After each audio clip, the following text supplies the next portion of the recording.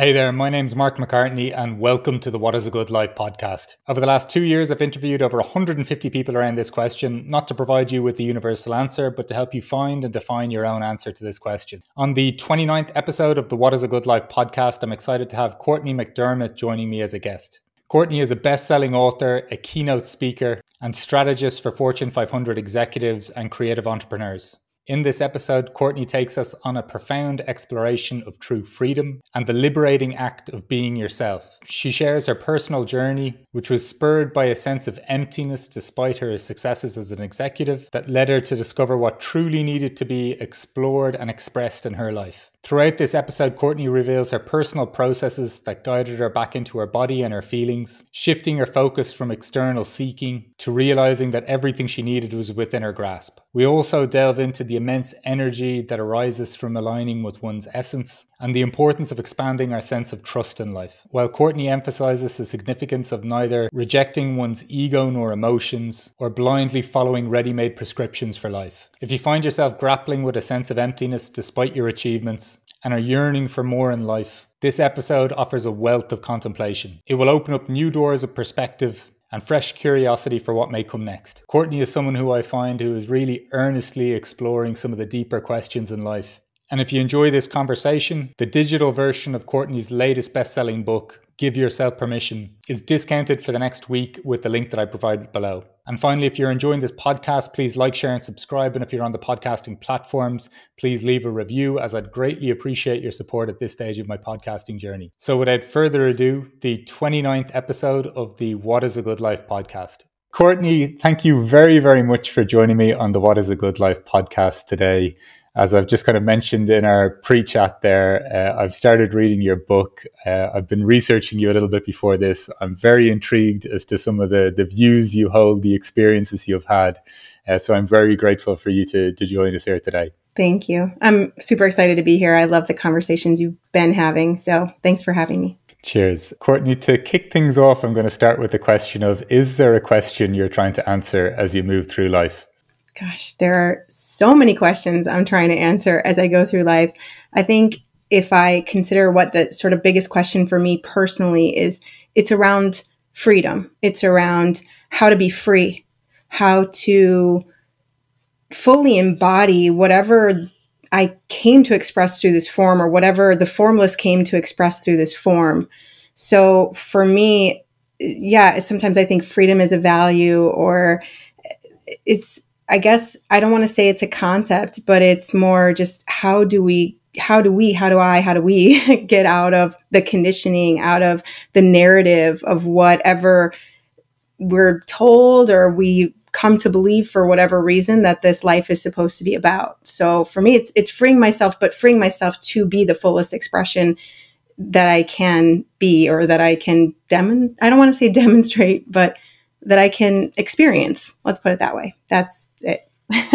And can you describe kind of what that exploration of even the sense of freedom, or what you're kind of alluding to here with the use of the word freedom? Well, what I noticed for me personally is that I got to a point in my life where everything felt kind of scripted. You know, I was living the life that everyone thinks, or at least I think a lot of people might think that they want to live, you know, with the accolades and the awards and the family and the job title and jet setting all around and the money and all the things. But I just was miserable. I used to say that I was miserably successful.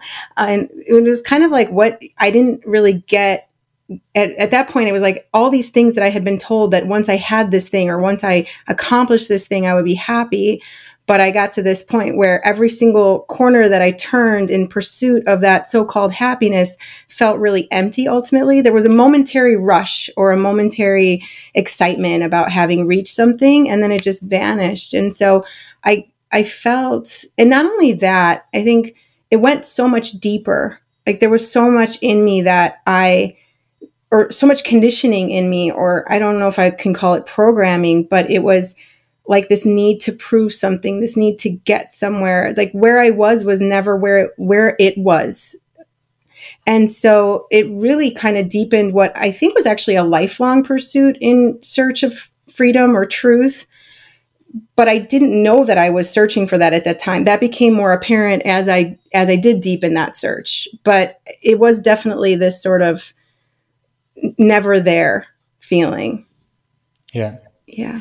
And when you talk about this sense of letting go of the conditioning or becoming aware of the conditioning or programming, how have you gone about that investigation, or even just that curiosity around maybe perhaps realize, either firstly even realizing that that's the case, and then perhaps contemplating not being as attached or as focused on that?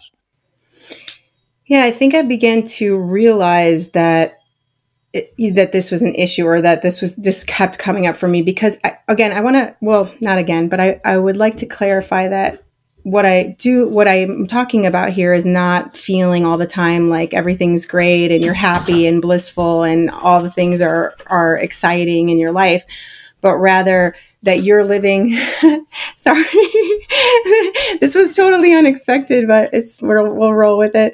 There's like people going through, I think they didn't get the memo that I was in an interview. It's really funny that I didn't feel that I was really, the dog's passing by. This is hilarious. Okay. Anyway, I didn't realize everything that they were like these cold shower moments, like multiple cold shower moments where I realized that something was really off. Not in the sense that I was unhappy necessarily, but that it wasn't, almost like I didn't decide. I wasn't conscious about what was happening. You know what I mean? I was like, yeah. I was just so unconscious. I was just ticking off boxes. I was collecting stars. It was like, that was what my life felt like. And so again, I think there's a lot of beauty actually in desperation or sadness or any of that. So I'm not talking about being happy-go-lucky all the time. I think that it's like allowing that full experience, but also realizing that, or deciding what you want your experience to be. And up until that point, I think society had been deciding that for me. Maybe my family had been deciding that for me. Maybe other social pressures that I was aware and less aware of were deciding that for me. So it was just very difficult to first, like you said, become aware of it. I think awareness is a huge piece. So once people start to realize that they're kind of miserable, but in the sense that I'm talking about it, because they're not, fully enjoying the spectrum of this experience that we call being human. So awareness was a big piece. So it was just, like I said, multiple cold shower moments that kind of woke me up to the fact that it wasn't my script, or, I didn't even know where a lot of it was originating from.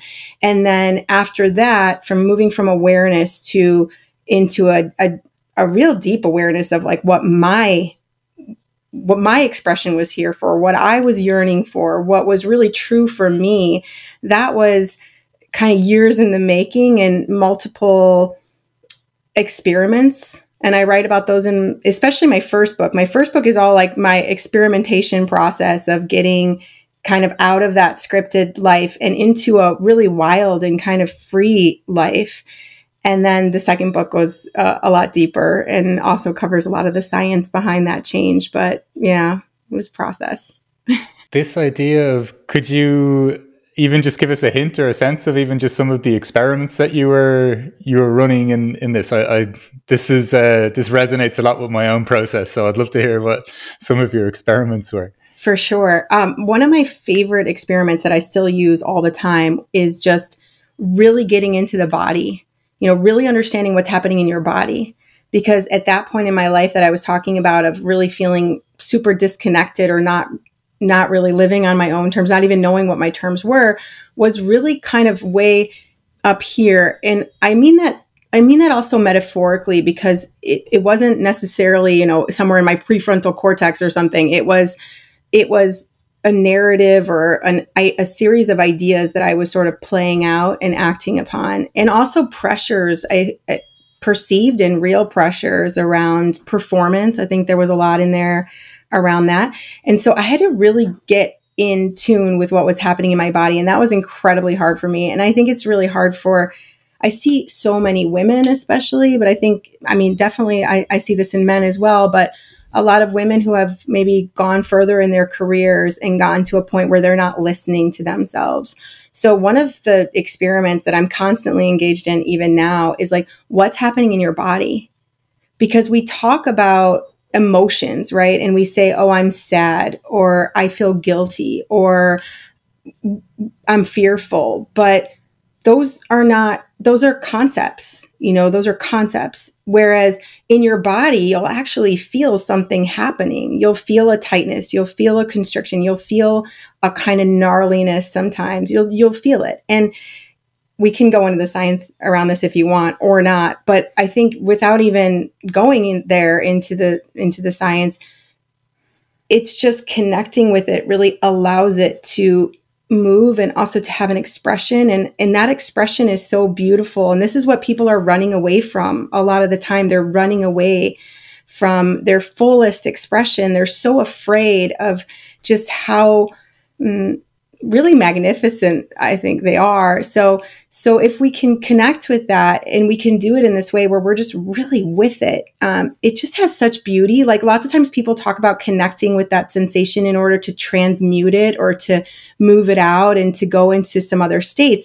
But I'm kind of like, at this point, I'm kind of like, I don't even want to transmute. I just want to feel it fully. I want to feel whatever this thing that I'm calling desperation. I want to feel what it is, right? And I want to experience that because that's why I came here, right? And it's also going to create so much more richness in my work and in the way I share and the way I live and the way I talk to people in a real way. This is one of the things I was saying to you before we hopped on. Like your podcast feels so real. It feels like it comes from this just real place. And that's not as common as we'd like, but I think that's what we're all searching for. So that's one kind of experiment. I can go into more if you want. Yeah, just to play around with this one for a little bit though. This is really beautifully put, because I think so much of the narrative sometimes around, air quotes, negative emotions is how do we transform them? How do we transmute them? And that's when they're almost worthwhile. And it's almost like silver lining every cloud. Whereas what if we just perceive the cloud like, whoa, what the hell is this? And this idea, because I know you're talking about from the experience you have with discussing this maybe with women that are maybe perhaps quite successful in their careers and maybe what they're not engaging with. But from a male point of view as well, from I think up until my early 30s, I had no idea what I was feeling or what my emotions were. Right. And it was this constant of avoidance of something or a numbing of something. Yeah. And there's almost this fear we have of just experiencing what is. And I've said this on in different conversations, but I really do think that we have no concept of the joys that we can experience if we're not experiencing some of the sadness or the pain. So I really love this line of inquiry. Yeah. Well, and it's when you realize how beautiful the sadness or the pain or the anger actually is as well. So when you were talking about these dark clouds, I don't know if you've ever just sat and you probably have, just watch a storm come in and the magnificence of it. I mean, you watch it in utter awe. It's the most marvelous thing. But yet we say bad weather. We say, we say things that just, or we're just kind of blinded lots of times because exactly to your point, we're told that it's all supposed to look one way or this particular way. But precisely as you said, what if it could look every way? What if we could fully integrate all of it and just what would that look like? And I've been in a major experimentation process with that over the last few years, especially.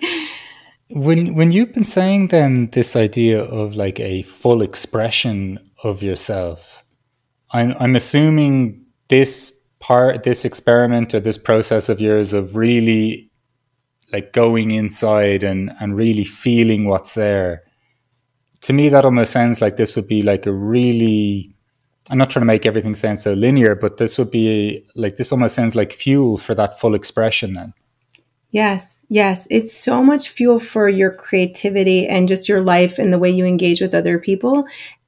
And at the same time, I think it's important for people listening, like, oh, well, I can't do that, right? I'm in an environment where, say you have a 9 to 5 job and you're in an office all day and you feel like you can't just express how you're feeling because the environment isn't conducive to that.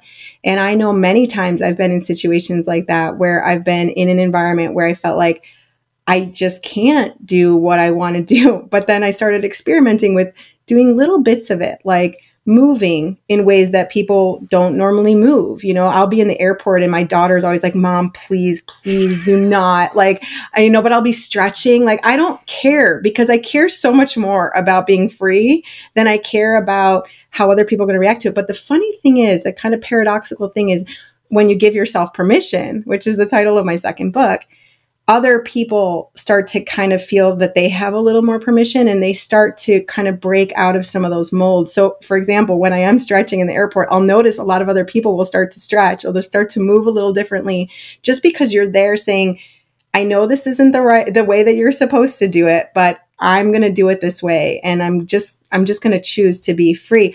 At the same time, we have to be very mindful as well how we relate with others and I do believe that being kind is very important. So if you're in a moment where you really need to express rage, you need to have or sadness or whatever it is, you need to have a kind of a safe container for that. You can provide it for yourself as well. I often tell people, like, give yourself a timeout, go to the bathroom. Just say you have to go to the bathroom. You do have to go to the bathroom because you need to go somewhere where you can sort of reset your autonomic nervous system, just to be able to also just get to the point where you can fully feel it. But I believe that giving ourselves more of that permission, especially with our loved ones or people who support us in ways that are just constructive and that fuel that growth, I think that's one of our opportunities as we step into, I'm so hesitant to use words like greater consciousness or stuff like that, but whatever, as we step into more awareness, as we become more aware of our potential and we are with people who are more aware of their potentials. I love this sense of just stretching in the airport, and and I can fully imagine your your daughter's almost like embarrassment of it. Yeah. But I think even just simple moments like that start to give us some indication just of how constrained we are. And because the simple act of stretching in the airport could be seen as a little abnormal or radical. Like in the grand scheme of this crazy universe that we live within, just simple things like that. I always find it so interesting, the ways in which we're kind of being funneled into a certain type of behavior. But when you said earlier this, even just with the movement as an expression, and moving the way you want to move, also when you said this this sense of, okay, this is what I'm feeling, and instead of even just putting the label of sadness and you didn't say anxiety, but all these different words we could use for these things, I think it's really interesting just to feel the feeling, because if we do just feel the feeling, it's not like when we just sense it that the feeling is screaming the word sadness. It's existing as it is. And when you said to give these things expressions, it almost reminds me of sometimes my wife's very used to my lines of investigation. So sometimes I'll almost like make an animal screech. Nice. Love it. To describe, not to describe anything, but just almost to give sound or something to the feeling that I'm experiencing. So I really love this sense of just play with these things, just find your expression for these things, because there's a lot of freedom within them. Right.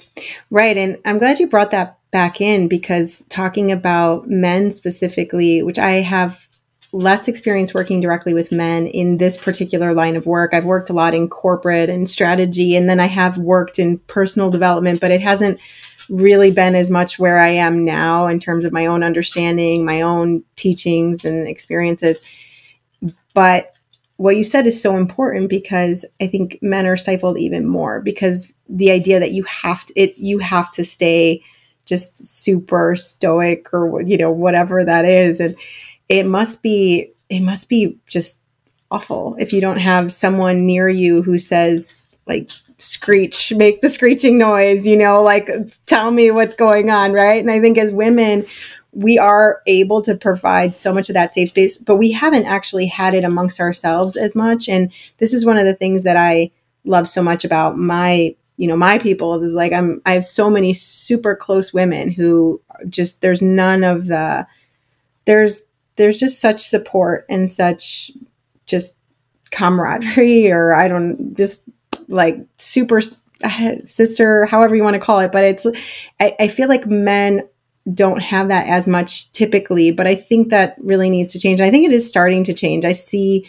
lots of instances, especially in more aware couples or just groups of friends, where men are giving themselves more permission to, and I just think it's awesome. So yeah, definitely seeing shifts in that. And even I guess, like, I grew up in Ireland, and just seeing the emotional range we had growing up at times in terms of admitting vulnerabilities or things, I do think there is quite a significant shift occurring as well.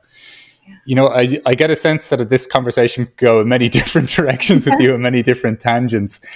Just in terms of your process then of even just, you know, you mentioned even with your first book, it was kind of even cataloging or recounting some of your experiments. You've talked about this initial idea of experimenting, of just seeing what am I embodying right now, being curious about that, being aware of initially, even before that, okay, maybe I'm being conditioned to think a certain way, and that can be coming from multiple places. Like, life could be more about even just collecting gold stars as opposed to it coming or being an expression of yourself. Then just because you've used the expression a couple of times, giving yourself permission, um, how has this evolved for you then? Just even from these initial experiments to what you're exploring at this point in time, and even alluding to what giving yourself permission looks like for you, or what that incorporates as well. Well, the first book, it's called Change Starts Within You because, and I was so shocked that that title wasn't taken at that time.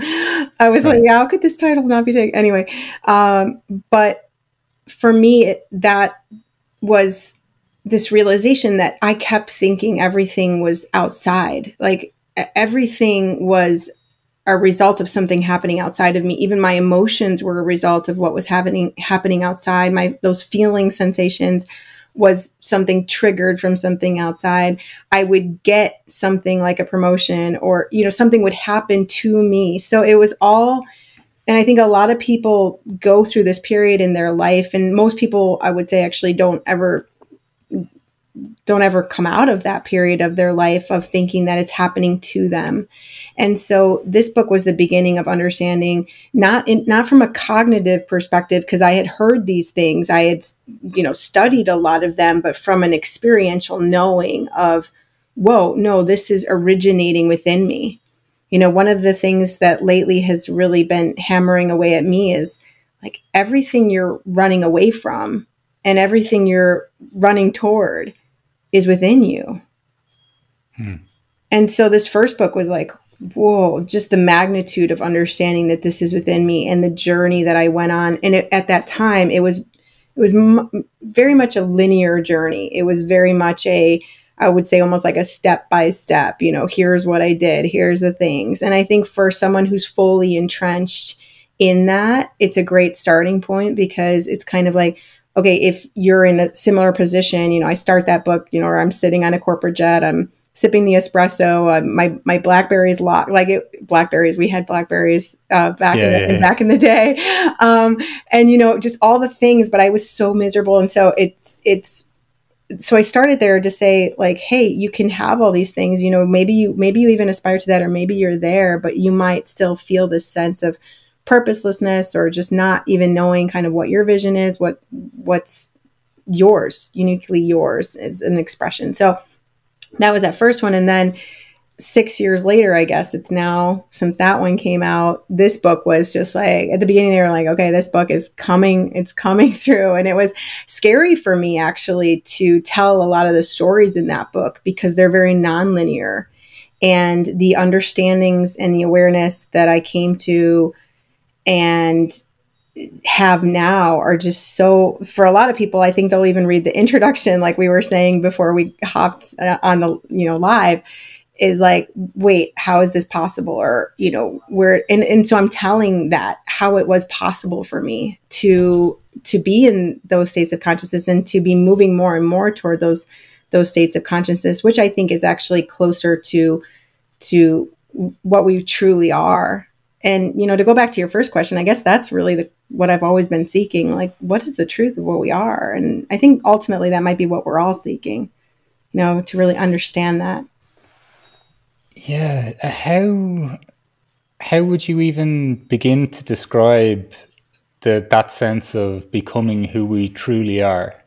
It's so funny because, you search for something that's right there. It's like Dorothy with the slippers. It's like, it's right there. And it's so funny because those moments where, for me anyway, what's happened is it's been this sort of really intense search and then a kind of almost giving up. And I get really silly in the giving up part. And I do this with a lot of things. It's really funny. Like, I'll go places because my instinct will tell me to go places. And then I'll have these conversations with the divine. I'll be like, why am I here? And so I'll get like goofy, like even sometimes angry, like, what am I doing here? Or why am I writing this? Or what is this about? And it's funny, even when I was writing this nonfiction, I had a fiction book coming through and I'm like, what the hell is this? And I couldn't actually finish the writing of this book without letting the nonfiction stuff come through. But the fiction stuff come through.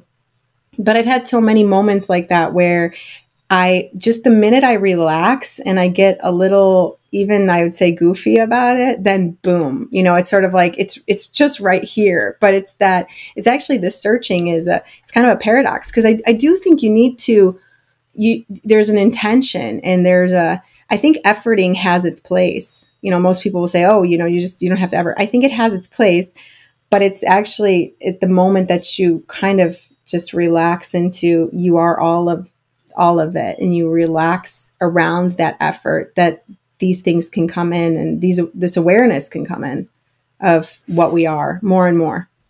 Like for me right now, an example I can share with you. Actually, go ahead, but I'll share an example. No, please go with the example. Okay.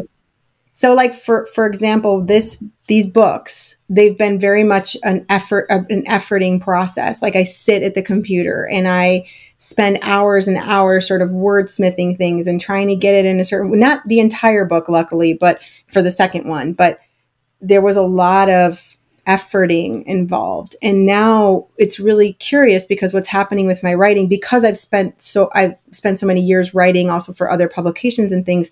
Now what's happening is I ask the question and I relax and I get these just like beautiful, perfect answers. And I'm actually just kind of most of the time dictating my phone, whether it's for a client summary or a press release or whatever that is. It's like, I'm just getting it. But I think the efforting had its place until I just said, okay, well, now it's time to relax, around this, if that makes sense. But no, trust me. You speak my language, so when you say if that makes sense, I fully, from my perspective, I feel what you're saying. Like, so it almost seems like the efforting then is almost like a sharpening of a tool, but it's also part of the process to effort your way to the point that the efforting doesn't also give the answer. Right. I think you mentioned something along the lines of like, an exasperated or humorous release. And that to me captures it really well because it's part almost like desperation and simultaneous, like almost like a jovial observation at the ludicrous sense of I tried to effort it all the way, expecting that would be the whole thing. Right. And yet there's mastery in that. So I don't remember where I read this, but I think it's some sort of martial arts not philosophy, but it's from some sort of philosophical something. And it was saying how this guy just kicked 1,000 times. And maybe you know where this is from and you could actually provide an accurate quote, or we can in the notes, but guy kicks 1,000 times. And on the 1,000th kick, he asks the master, he says, well, when am I going to get to move on to the next move? Because it was, he just kept the same kick. And the martial arts master said, grasshopper, that was the next move, it's when we actually say, whoa, every single time it is new. And I can really I think it's an exploration of just this simple thing, picking up this pen or talking to you and just being open to what, I don't know what's going to happen here, but everything that brought us here is also just it's such a huge, there's so much behind what it is that you're sharing. There's so much built behind that no one will ever see. But it's getting to this point where you can be as real as you are. You can share the things in the way that you uniquely are able to share. But that took, I'm sure, and maybe less in your case, but a lot of like showing up. And then, yeah, I have that with so many different things that at this point I'm kind of like, that's sort of the way it's working for me. Yeah, but I even think that's an interesting point. The idea of almost realizing how much effort it takes to perform, and I don't mean in a hitting goals perspective, but even just in maintaining a persona, in fitting in, or trying to be a certain way, maybe to get validation or whatever it is, and just to get to a point where that actually exhausts us, where we almost have no choice but to be ourselves. Oh gosh, I love that. Yes. And that's a huge part of what I talk about in the book, because I talk about the use of the word person, right? And we say person comes from persona. It's the mask. It's the masks they wore in Greek theater. And it's like, especially if you have a really beautiful, well-defined mask that you've been walking around with and you call all the things, it's hard to really drop that. But you do get to that point of exhaustion, and you get to this point, it's so beautiful. At least it's been really, really beautiful for me, where I want nothing more than to drop it. So I will go into these circumstances where before I would effort so much to keep the persona really, showing up in these ways, right? And it was very much a performance. And I remember the first times, and they just get greater and greater every time, where I put the person in service to this force source energy, right? And the results were nothing short of miraculous. It was kind of like, whoa, this was all I had to do. But the person served its place. Like, people are always talking about the ego being a bad thing. I'm like, dude, I love my ego. I love it. Like, I love it. But I also realize I'm not the ego. The ego is what I present so that people can hear my truth. So you can hear it through this form, this ego, this persona that I've created, or that this form is showing in any particular moment, which for me actually now is changing all the time, which is another curiosity we might explore. But for example, I was recently, just to give a really concrete example of this, I was at an entrepreneurial event for 1,000 women in Bogota earlier this year. And I was backstage, and the woman who I love to death, Tatiana Arias, who was introducing me on stage, she was saying all these really marvelous things about me, kind of like listing off all the CV stuff. And I was backstage purposefully not listening, because I was like, I don't want any of that to kind of influence what this is, what this in service to, or this person or persona in service to this force source energy. And I have never had such a really truly, like, I don't have words for it, because I took that stage and I was on that stage for, I think, 3.5 hours after. So there was the keynote, but then there was a Q&A with, women just couldn't, like, nobody could stop. I couldn't, I kept saying, though, are you sure you still want me? They're like, yes, we still want. But it hadn't, at that point, it was this person just blended in, this character blended in so perfectly with what is truth, through what is truth for this form, or however the formless wants to express through this form, if that makes sense. So So, and I wish more people will find that and discover it, because it's not the ego or the character that's the enemy, and you don't really have to shed it. In fact, having it is what's going to allow a lot of people to hear the message that you have to deliver. And anyone who's listening to this and who's listened to this thus far is someone who has an important message to share. Otherwise, they wouldn't be connecting with your work, in just as you have a very important message that you're sharing with the world. And so in order to do that, we do have to stay embodied. And yet that embodiment is in service. And again, I'm hesitant to use certain words because, you hear this all the time, like service mindset and all this stuff, but it's again, it's not up here. It's literally like this, whoa, like something else is taking over almost the person, but the person is still very alive and active. In fact, it's something so curious. I don't think a lot of people consider this, but if you look at any, when you were talking earlier about some of the yogic masters, and you would think they would be like non-entities. You would think that their consciousness would be at a point where they just almost like there's no character, there's no personality, but actually they have very, very defined and almost, like sometimes very harsh, very wild personalities, because that's what's needed for people to experience this formless. It's like if you were in that state all the time. But anyway, I could go on and on about this, and maybe I'm getting a little too esoterical, but yeah. No, that doesn't really exist for me.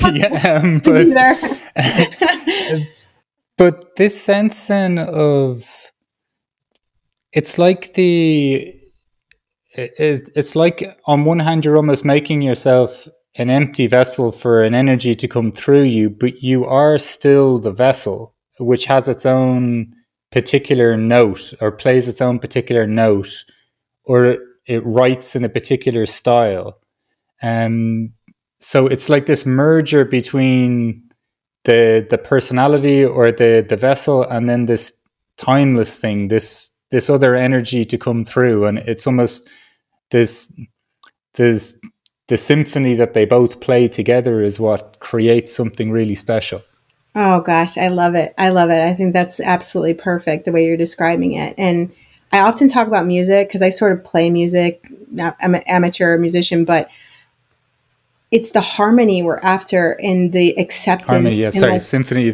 I like that harmony better than symphony. Well, symphony was amazing because actually when you said it, I was thinking exactly, there's all of these, and some of those notes need to be at different pitches, different paces, but if someone is not playing their note, you will hear it immediately in a symphony. You will hear it, and so it's wild because I think a lot of people in their attempts to, if we go back to the beginning of this conversation, in the attempts to fit into a prescribed narrative or idea of what it is that they're supposed to be or how they're supposed to live and what they're supposed to do, they will be off key. They will be, hi, we've got dogs barking now.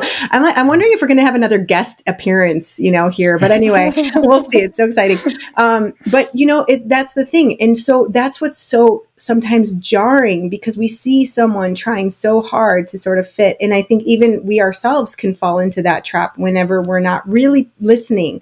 And ultimately what I'm talking about and kind of all my work is just like, listen, just deep listening, just like know thyself, right? And really connect with it so much to a point where it becomes the ultimate master. It becomes the most important partnership, because it really does go then and define everything else in ways that will astonish you, will just astonish you. I love the expression that you had of that in terms of going out on stage in this, I don't know, this vibration or this mode, whatever it is. And then I think when somebody is engaged with that or connected with that, I'm not surprised then the event just goes on almost forever, because in that space, it is almost like if the experience that you're alluding to there is something that I've had similar contact with, it's almost like that there's a timeless nature to it. Yeah. And it's almost like an energy source that replenishes itself, or the people that are in the environment, the energy is just flowing. It's a really peculiar thing. Yeah. I like, even the next day, I was just weeping because there was just so much light still coursing through my being. And I even recorded a message to one of my closest friends. I was like, I couldn't contain it because it was like, I can't believe what we are. Right. And even when I was on stage, as you said, it's like something else takes over because, well, first of all, I wore heels the entire time, which is like crazy. I never wear heels. And I was like, how this could only happen if this, like something else was taking over. Cause normally I would just kick them off or whatever, but I wore them the whole time. But joking aside, when it went into Q&A, so my Spanish is fairly good. I speak a few languages. My Spanish it's pretty good, but it's not like where so many people from different parts of South America or Spain could be talking. Like, there will be certain things I miss. There'll be certain words or expressions, or, maybe I might have them repeat themselves or whatever. But what was happening up there was really wild because it was like I instantaneously understood everything, but not from a perspective of language. However, I was using language and they were using language, but I it was a deeper, a clearer, a perfect understanding of everything. So the minute, they would stop the question, the streaming of the answers that came through and the clarity of the responses was so, again, to use the word astonishing, because there's really no other, I mean, but in the moment, it didn't blow me away because in the moment, it was just the most natural thing ever. But afterwards, and considering it and talking to you about it now, it's like, oh, that was this force source energy that I'm always on about. I call it by many names, mostly call it God, actually, but I think it's important, to clarify that I am talking about this force source energy. I'm talking about what beats your heart. I'm talking about what sends the electrical impulses down to your feet and your legs, saying to take one step after another, right? What I'm talking about, that force source energy that really we rely on for everything. And I talk about this a little bit in the book. It's like 99.9999 some odd percent of what's going on with you, you are in total faith, because you couldn't operate if you weren't. So you are just like trusting that all of this is going to happen. And yet then the vast majority of us take this little 0.00000 whatever 1%, and we're like, oh no, I need to control that. I need a 5-year plan. Oh, if she leaves me, if this happens, if that happens, like, what goes through our really limited, psyche around this is just mind-boggling. Because I mean, in the truest sense, because like, what is it that's going to allow us to extend that trust? And I talk a lot about that, like how you actually can apply that trust to the rest, because I think that's when people talk about confidence, that's what confidence is. Confidence comes from confidere, like with trust, right? So it's like this reliance, this trust in yourself, in life, in others, in this force source energy. Like, but instead we get in these like gnarly places where we think, for whatever reason we can't. In terms then of, you're talking about like the 99.99999% of things that we just take for granted. Your heart will beat, your cells will, your billions of cells will replenish themselves. All of these things that are happening, I'm seeing it with my wife right now, who's growing a baby, and it's just, she's, we talk about miraculous things. There's literally 2 hearts within the body of one human right now. Like, there's some stuff that we don't even really contemplate, or is just, we kind of say, yeah, that's having a baby. That's what it is. And it's just like forgetting kind of, this is wild. So when you talk then about this trust and trusting all that will just happen, where do you start to then play with this in, I don't want to categorize it as a directive sense, but I know you use the expression even choosing where to put your attention. How do you start to, it almost feels like, how do you start to not tame this, but how do you start to use this fuel, or let this be an energy source, we'll say, for how you show up as your fullest expression then? How do you even kind of start to engage with this? Yeah. Well, first, I think we have to understand more about the nature of just even thought itself. And again, I could go on and on and on about this, but just to put it in its simplest terms, like a thought is an electrical impulse. We don't even know where they originate from. So there's not a part of your brain that I can point to and say, that's where the thought is. But how are you holding on to it, or can you actually start to let that go? And I think this is one of the biggest challenges for most people, is that they can't, they hold on to, they grab onto the thought, whether it's a quote unquote good thought or a quote unquote bad thought, they're holding on to it and they won't let it through their consciousness. So they can't experience the miracles that you're talking about fully. So when you talk about, for example, life growing in the belly, like when my daughter was born, I remember I cried for, I think, something like 3 hours straight, because I could not believe that we could live this miracle every day, like every second. I was like, what's going on that people they're not singing about this and shouting about this being this most miraculous thing. But again, this is where we can let all of that experience, we can live it as like this miracle, but we do have to start paying more attention to our attention. That is a line from the book, is like, we're not paying attention to our attention. So again, realizing this is just an electrical impulse. Like, you don't have to feel bad about the fact that this came through. It's there, it's in the psyche. Like, just notice it and let it pass through. Now, there are various different ways to approach this, because I also talk in the book about how to learn to think, because most people actually don't really think, and I mean that in a very respectful way. So I think there are two different phases to this. I think first is learning how to think, learning how to direct the thought, which is what you're talking about. But then there's something beyond directing the thought. And I talk about this as well, is like, once you've sort of begun to master, or at least have more mastery over directing your thought, then it's actually letting all that go too. So you no longer have to be like, oh, this is the thing I'm thinking and this is my mantra, or whatever that is. And that's beautiful. Again, we talk about that efforting so that you get to a point where you no longer have to effort. And again, these are just various ways of looking at, I think, mastery of your awareness and that. But I don't want to spend any more time on learning to think. That is covered in the book. But this other piece of learning how to live every impulse, every electrical impulse and physical impulse in a way that you're just fully living it. And this comes back to that conversation we were having earlier. So again, that's where, can you let your attention, and this is very challenging. It's very challenging for me as well. Still very often, it's super challenging.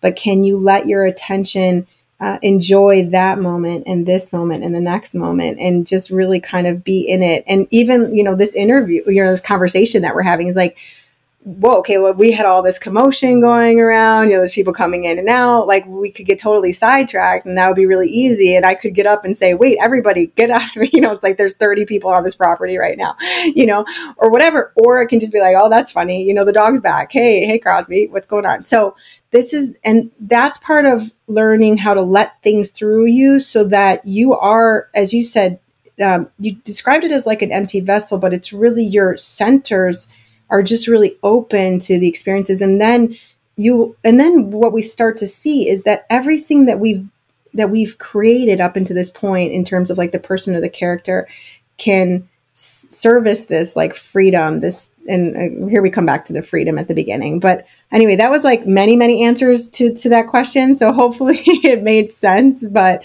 yeah, it's a big question, but I think it's ultimately coming to that place where you learn how to not even necessarily rest your time. It's more of just like being aware and just enjoying it as much as possible.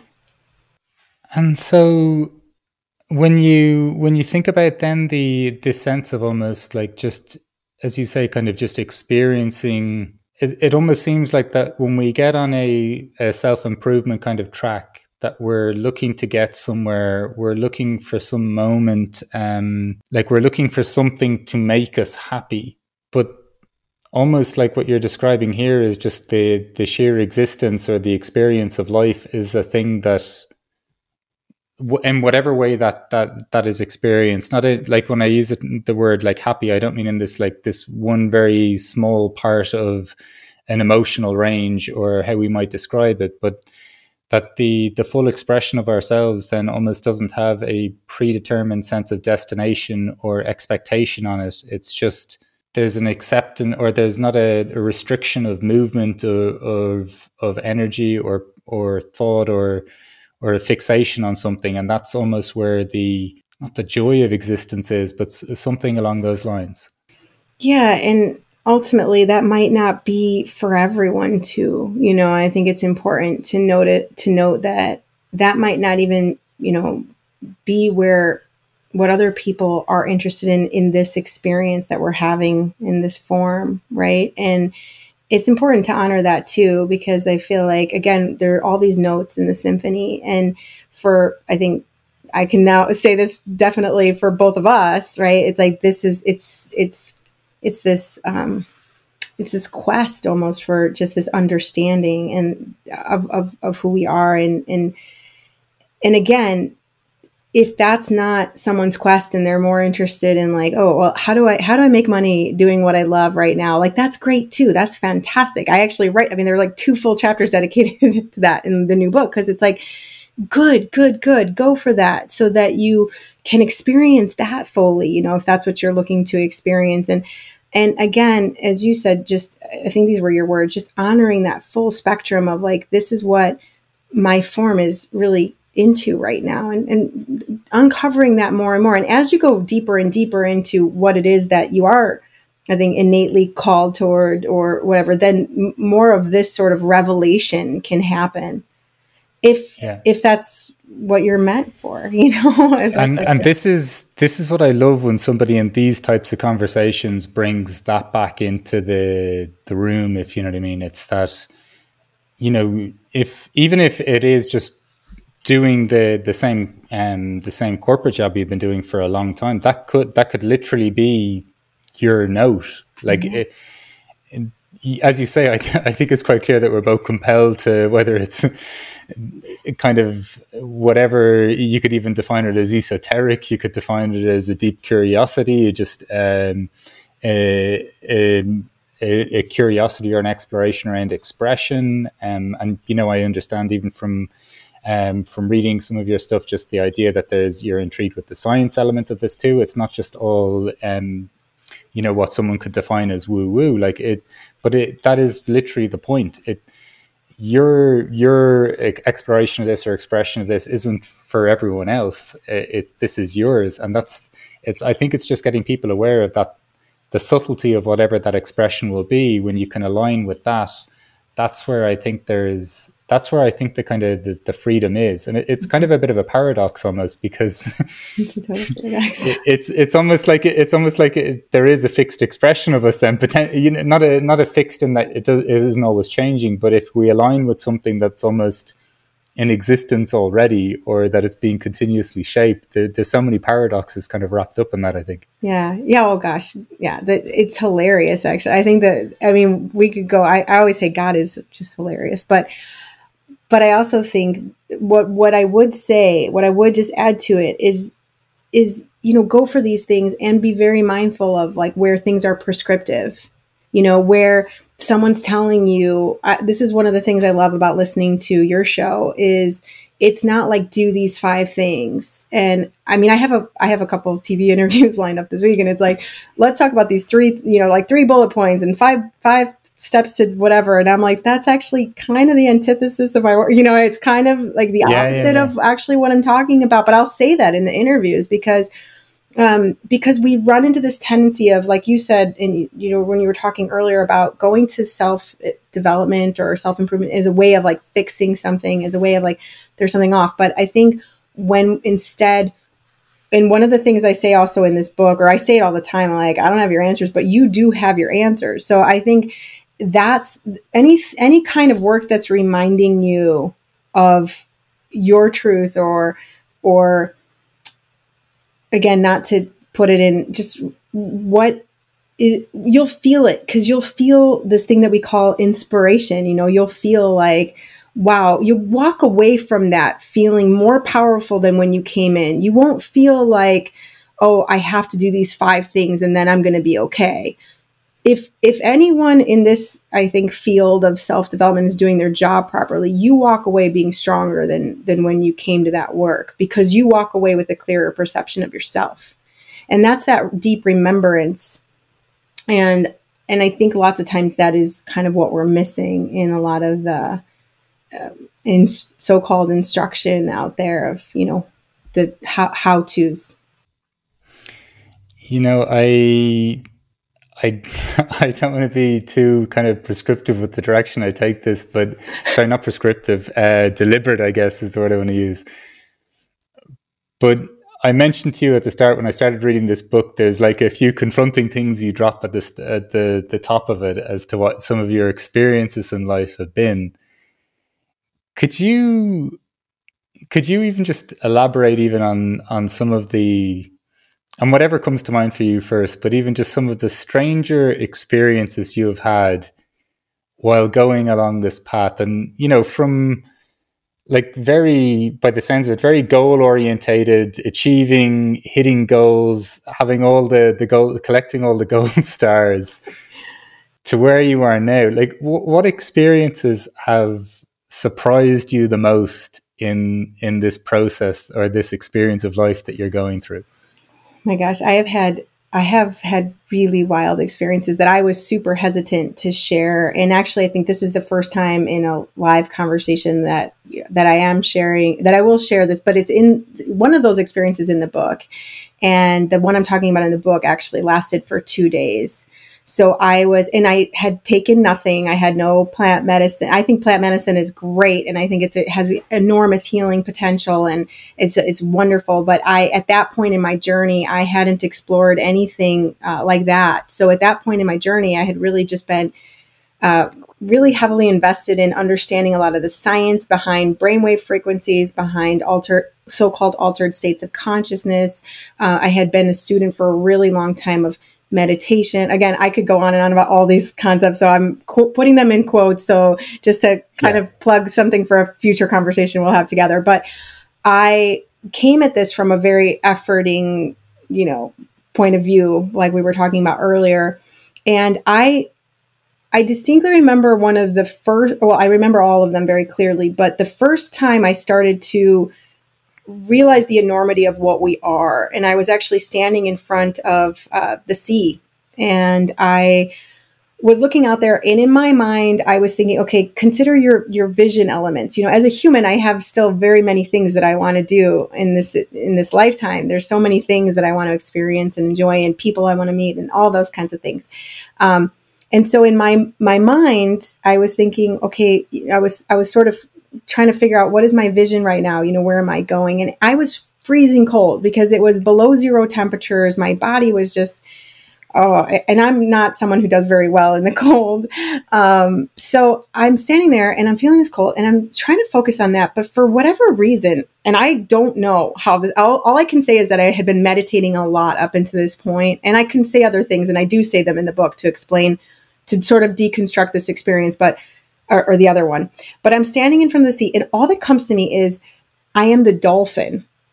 And again, like, for someone who comes from this corporate background, who's studying all the science, who's like, whatever, and it's like, I'm the dolphin. And I swear to you, Mark, my skin started to feel like it was being enveloped in this, like, in the skin of the dolphin. And I have no explanation for this. And so that was happening. And then it was, I am the sea, but I was the undulation. Like, I could feel the undulation. And then it was, I'm the homeless person I passed on the street this morning, and I could feel him.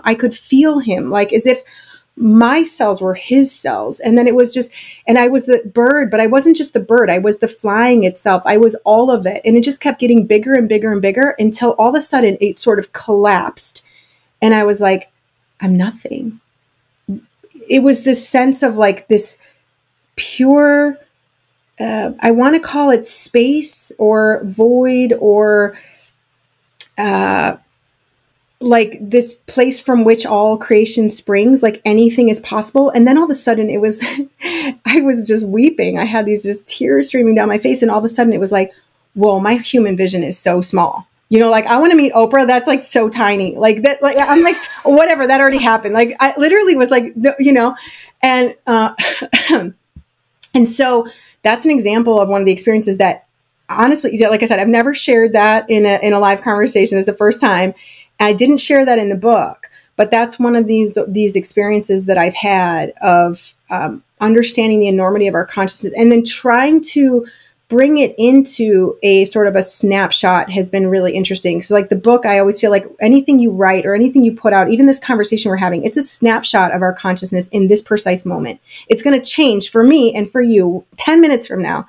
We would have had an entirely different conversation. And next time we talk, we'll have an entirely different conversation. And so that's also one of the complexities of putting a book out there or any creative thing is because you're like, but I'm changing so rapidly. Like I feel my consciousness changing so rapidly now that it's like we could have this conversation and then maybe that won't be representative, or it will have been representative of where I was then. But that's the other thing of this, to go tie this back into that theme of freedom that we were talking about at the very beginning, is like, leave yourself free to explore all of that. Like the fact that this corporate, go-getter, whatever, is now being able to have these conversations, this person is able to have these conversations, right? It's like, that is, I think that's the freedom that we're moving into, that we have the potential of moving into, is like, you truly are limitless. And you're right. There's a lot of things at the beginning of that book, within the intro. I've already gotten so much like, but wait, but how? And I'm like, it's not how. It's like, again, Dorothy with the slippers, like it's that's right there. So, do you know, I had a guest on the show, a guy called Robbie Stamp, who said, when he dreams, he flies very regularly, right? And he goes, I'm not going to say, Mark, if you turn the camera on me, that you're suddenly going to see me take off from the third floor of my building, and I'm going to, I'm just going to take flight. But I think there's something really interesting about not judging or reducing our phenomenological experience. Because when we try, a bit like, how one can even feel in a moment where we do feel limitless. Maybe you could have this experience where you have all these amazing experiences one night, that you're going to do this and you're going to start writing about this, or you're going to start exploring this theme. And then the next morning you wake up and whatever your consciousness is at that point, you're like, I can't do that. What am I talking about? Yeah.